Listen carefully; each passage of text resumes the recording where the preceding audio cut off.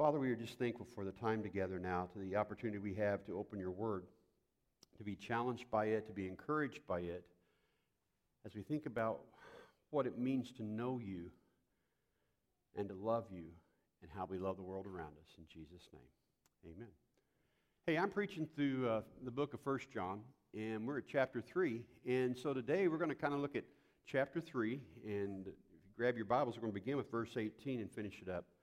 And so, living the Christian life it requires much more than church attendance, okay? I grew up where it was Sunday morning, Sunday night, Wednesday night, and you were kind of judged, and you always kind of thought about that. So if you did those things, you were a good Christian. People would think that. And, then it became a little later on in the 70s, you learned about more discipleship and more growth, and then went to college and learned more things about individual Bible study and small groups and some of those kind of things. So journeys are different for all of us. Each and every one of us have a journey of what God has done in our lives. Sunday school is a great tool that we still use. We don't always use the word teacher anymore. We use mentor because that's what you really are. And it's okay to use the word mentor. Well, what happened to Sunday school teachers? Did we do away with them? No. They're just mentors. What is a mentor? One that teaches. Different words, different ways of saying things to help us understand. So you need to get plugged in. And it's not just for kids. We have several adult groups happening. We have a new adult group happening too. And where are they meeting, by the way?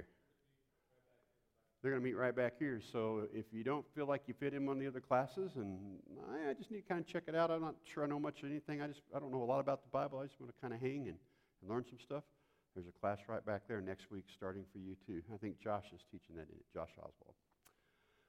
So when you begin to think about that, being known as a Christian is to be known as a follower of Christ. As you saw those that were baptized today, they proclaim Christ lives in their heart. And you can see the smiles on their face and the joy and the laughter and the excitement, and knowing that their sins are forgiven, knowing that they're walking in a new way of life, knowing that they're going to fail. It's part of a journey, but knowing that God is with them no matter what. Christianity isn't merely an identification with certain deeds or actions. Yeah, that comes along with it. It does, okay?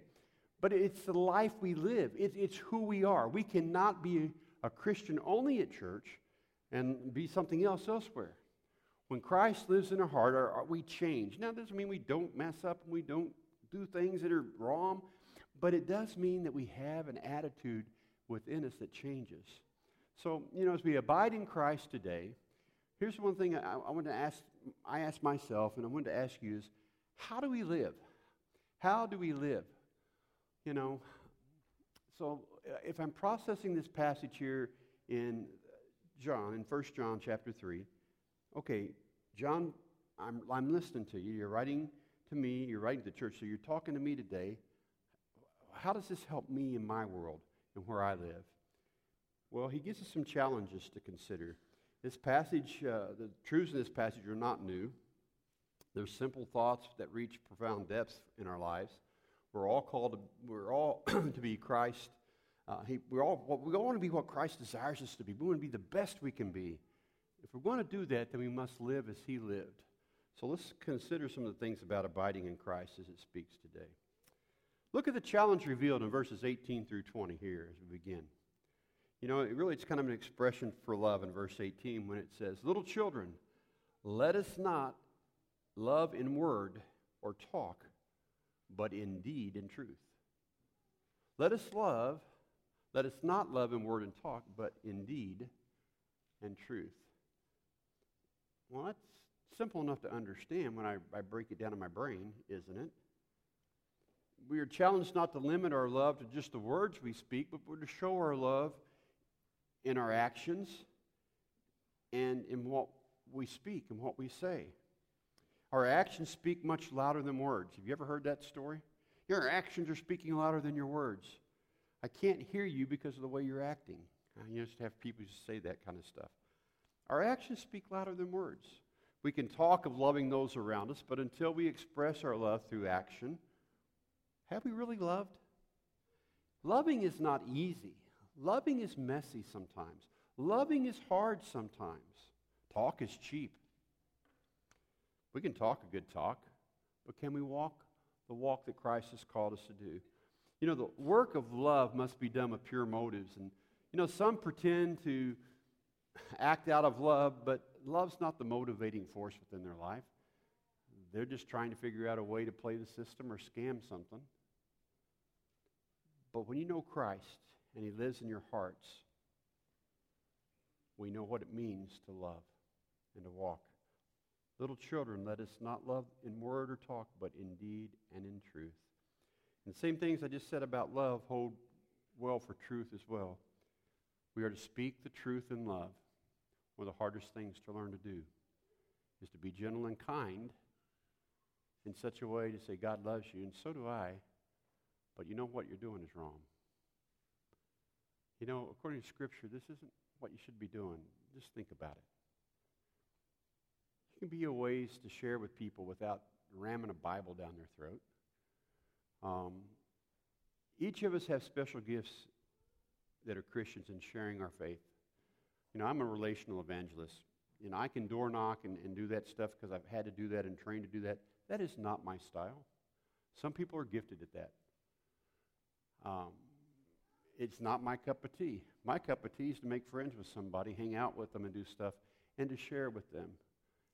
To watch my example, to live and to say, what's going on in his life? I need to find out about that. And to share with them in that way. Or just to love them and not judge. You got to remember, God's a judge. You're not. Be faithful to your truths. Stand on the mountains you must stand on.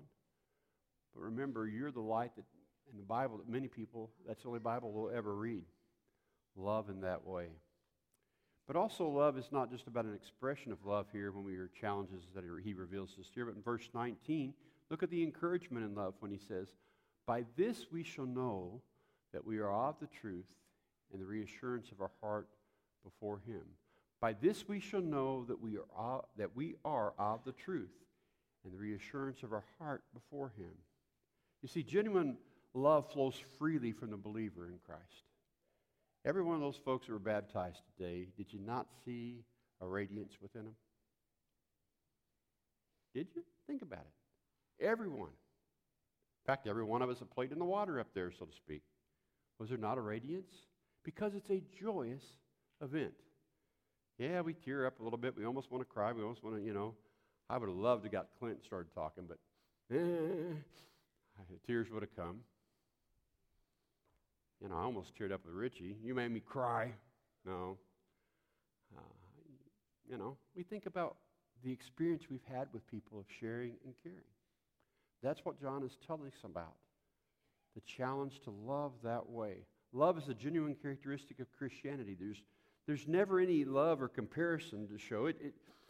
If we love one another, it really gives us evidence of the conversion in our heart. Do we love like Christ loved? Lost people can show love, but it should be evident in our lives as believers, all believers as well. We're never more like our Lord than when we express our loves to others. Remember, Jesus says, love your neighbors yourself. Love God with all your heart, soul, mind, being, your entire person. Those are two things you got to do. The rest of it takes care of itself. Those who belong to Christ naturally possess and show love for others. But look at verse 20 where we see the discretion through love when it says, for wherever our heart condemns us, God is greater than our heart, and He knows everything. By this we shall know that we are the truth and reassurance of our heart before Him, for whenever our heart condemns us, God is greater than our heart, and He knows everything. Ouch. Real love. Love as Christ loves. It cannot be forced. It cannot be faked. You either possess it through a relationship with Christ or not. At the moment of salvation, when that personal relationship begins in Christ, we are filled with peace and wonder, and then we grow in the Christian life. We're all going to fail and miss the mark. Sin. Fancy Greek word. That's an archery term. Hamartia. We call it an English word sin. It means missing the mark. We're not perfect. We never will be this side of heaven. But each of us has found ourselves there when we're going along and then the bottom falls out. It does. We've allowed doubt and sin to enter our hearts, and often during those moments we begin to question. Some even begin to doubt their salvation, and most of us have at times. How could I possibly think and do such things if God really lives in my heart? It's during those moments that our hearts condemn us. What comfort and peace is in this verse. Look at it again. For whenever our heart condemns us, God is greater than our heart and knows everything. It does not encourage us or condone sin. It does not encourage that. That's not what this verse is saying. But it reveals a great truth. Guys, we are not saved in relationship with Christ by feelings. It's a fact. It's a truth that comes into us. We're not kept on a basis where we feel saved enough. You will feel closer to God at times. You'll feel on a mountaintop.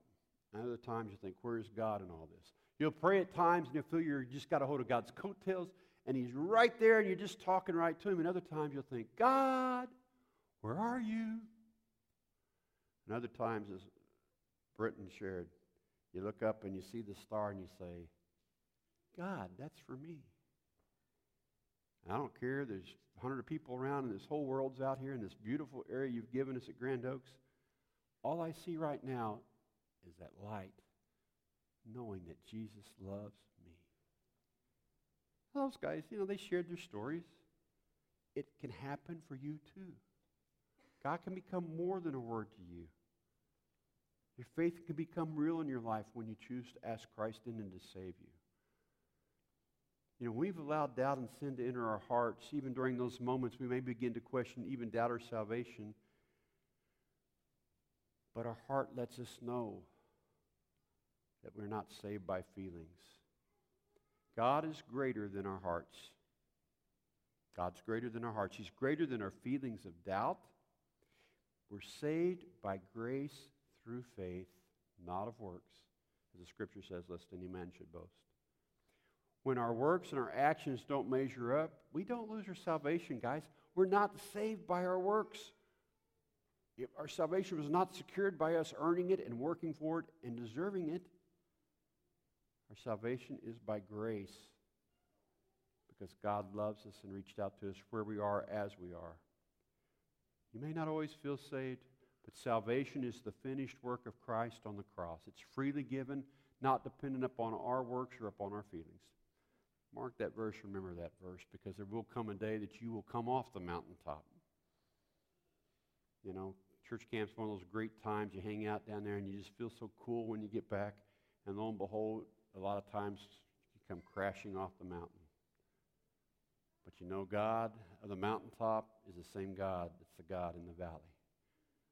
The same streams and sands we walk across that God picks us up and carries us is the same God that will put us in those meadows, as Psalms 23 says, that I'll lie down and like a sheep in pasture and drink and be beside the still waters. I'll be quiet, I'll know, I'll feel, I'll be there. That's the same God through all of our journey of life. So remember that. Our challenge is revealed here. But also look at this in verse 21. The confidence that's revealed. Not only the challenge that's revealed, but the confidence that's revealed. Looking at verse 21 here. Beloved, if our heart does not condemn us, we have confidence before God. John has spoken of times when we doubted, and he speaks times now of great assurance that we enjoy in Christ. At times, we all struggle. I've struggled when I was younger about, God, am I really saved? And I can tell you I was at church camp when I was 13 years old, and I was struggling with all that, sitting on the back row with my arm around a girl, which I wasn't supposed to. Those rules back then. Back in the ancient days, we still had those rules. And God spoke to my heart and said, why are you doubting? Don't you remember the thunderstorm and the lightning bolt and thunder hit behind us? And it was like a light switched in my head. Oh, I remember.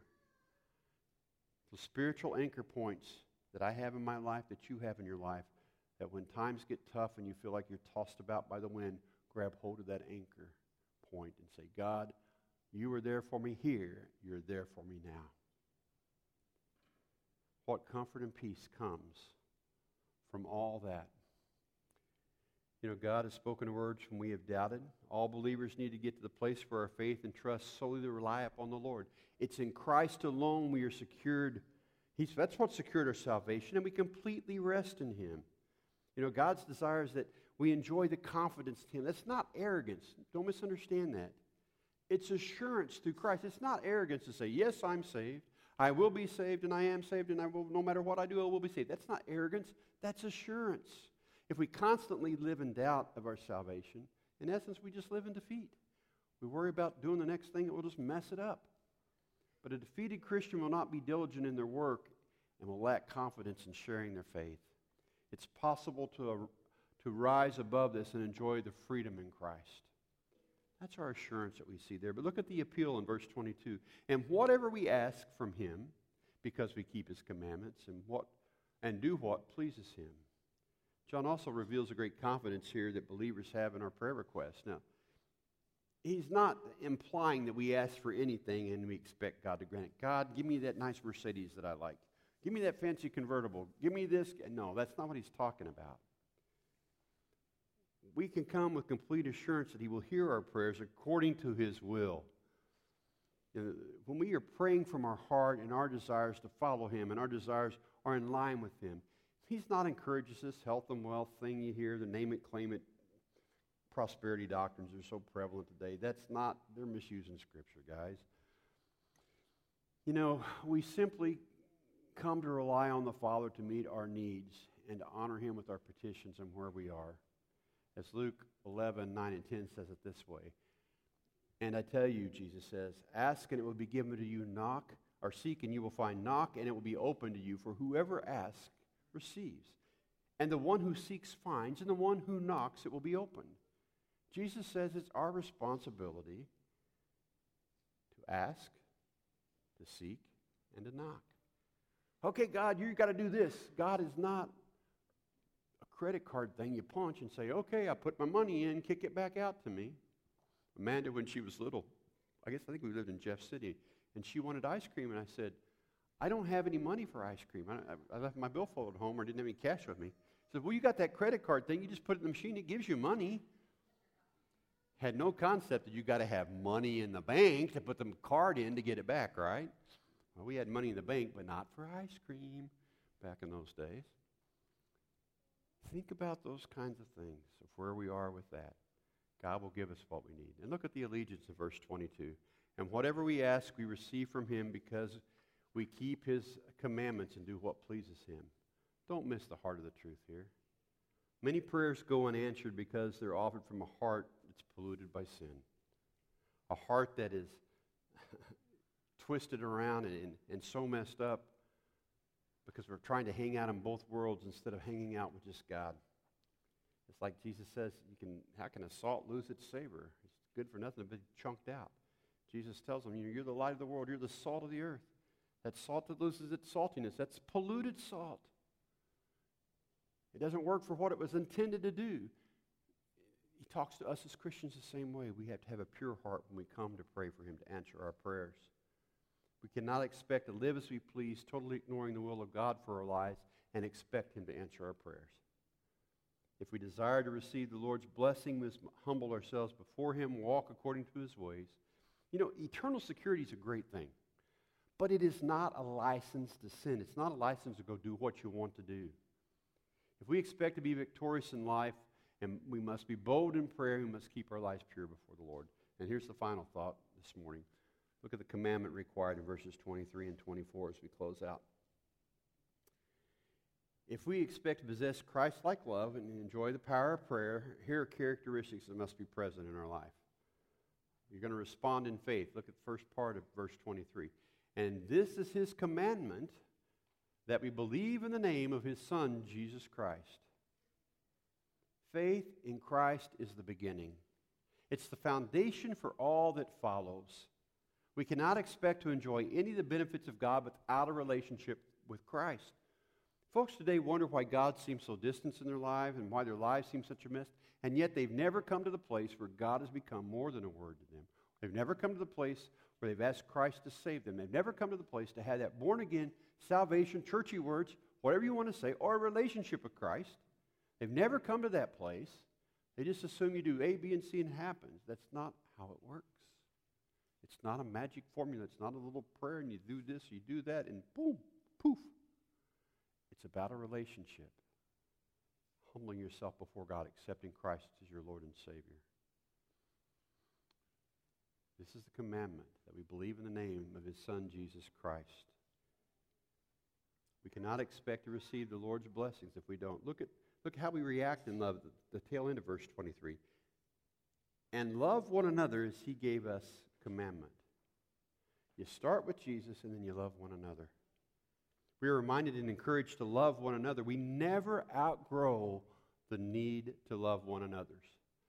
You know, we outgrow some of the stuff we do. You know, listen, with Luke, I was teasing him about getting his egg crate cart, you know, for the bed. If you ever had to sleep on those beds, you know.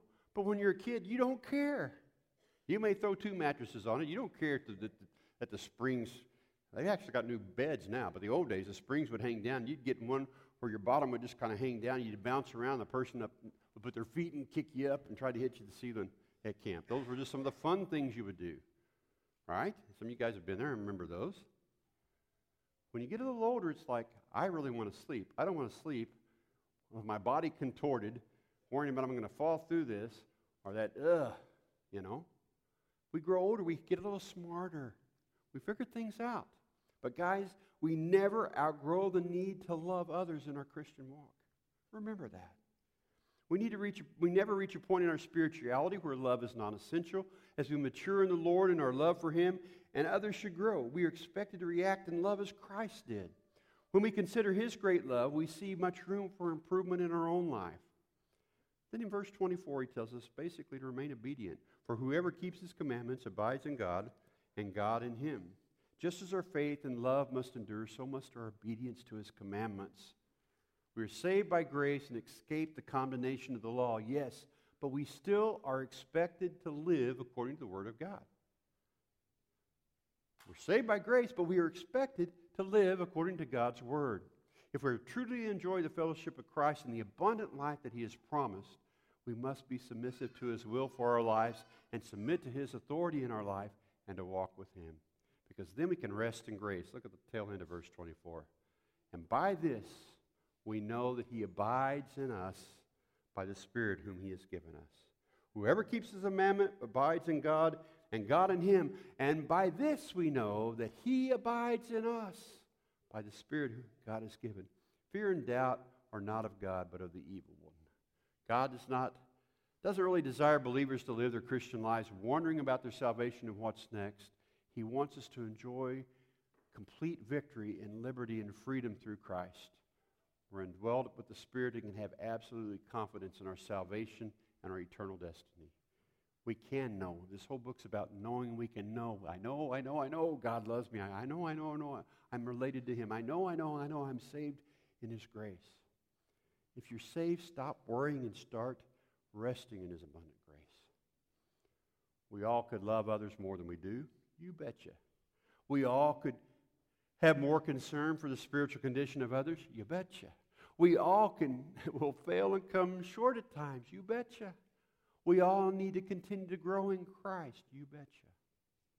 There are likely some here today maybe that are continuing to struggle with the assurance of salvation. And I hope maybe you'll listen to some of this stuff in the Scripture here and let it speak to your heart and let God do His thing. Now, it's possible to get that settled to enjoy victory. And that's what the Lord desires for us. He doesn't want us living your Christian life and continually worried about our salvation. He wants us to live in victory. Today, maybe, you're secure in your salvation, your relationship to Christ, and you're on a growth path, and you say, hey, Glenn, things are cool right now. Maybe you struggle with the feelings of doubt and freedom in Christ in your own life. Maybe there was never a moment you can say, gosh, Glenn, I never have trusted Christ as my Lord and Savior. Maybe today the Holy Spirit's dealing with you with some other need in your heart. He wants you to respond in faith. My friends, Christ stands ready to meet you where you are and whatever needs you have. Let's pray. Father God, as we close our service today, as we sing our final song, will you encourage us, strengthen, and guide us, direct our lives that we may be what you intend for us to be. In this time as we sing, we ask that you would help us look at our lives and to see if we are truly following you. In Jesus' name we pray. Amen. And so our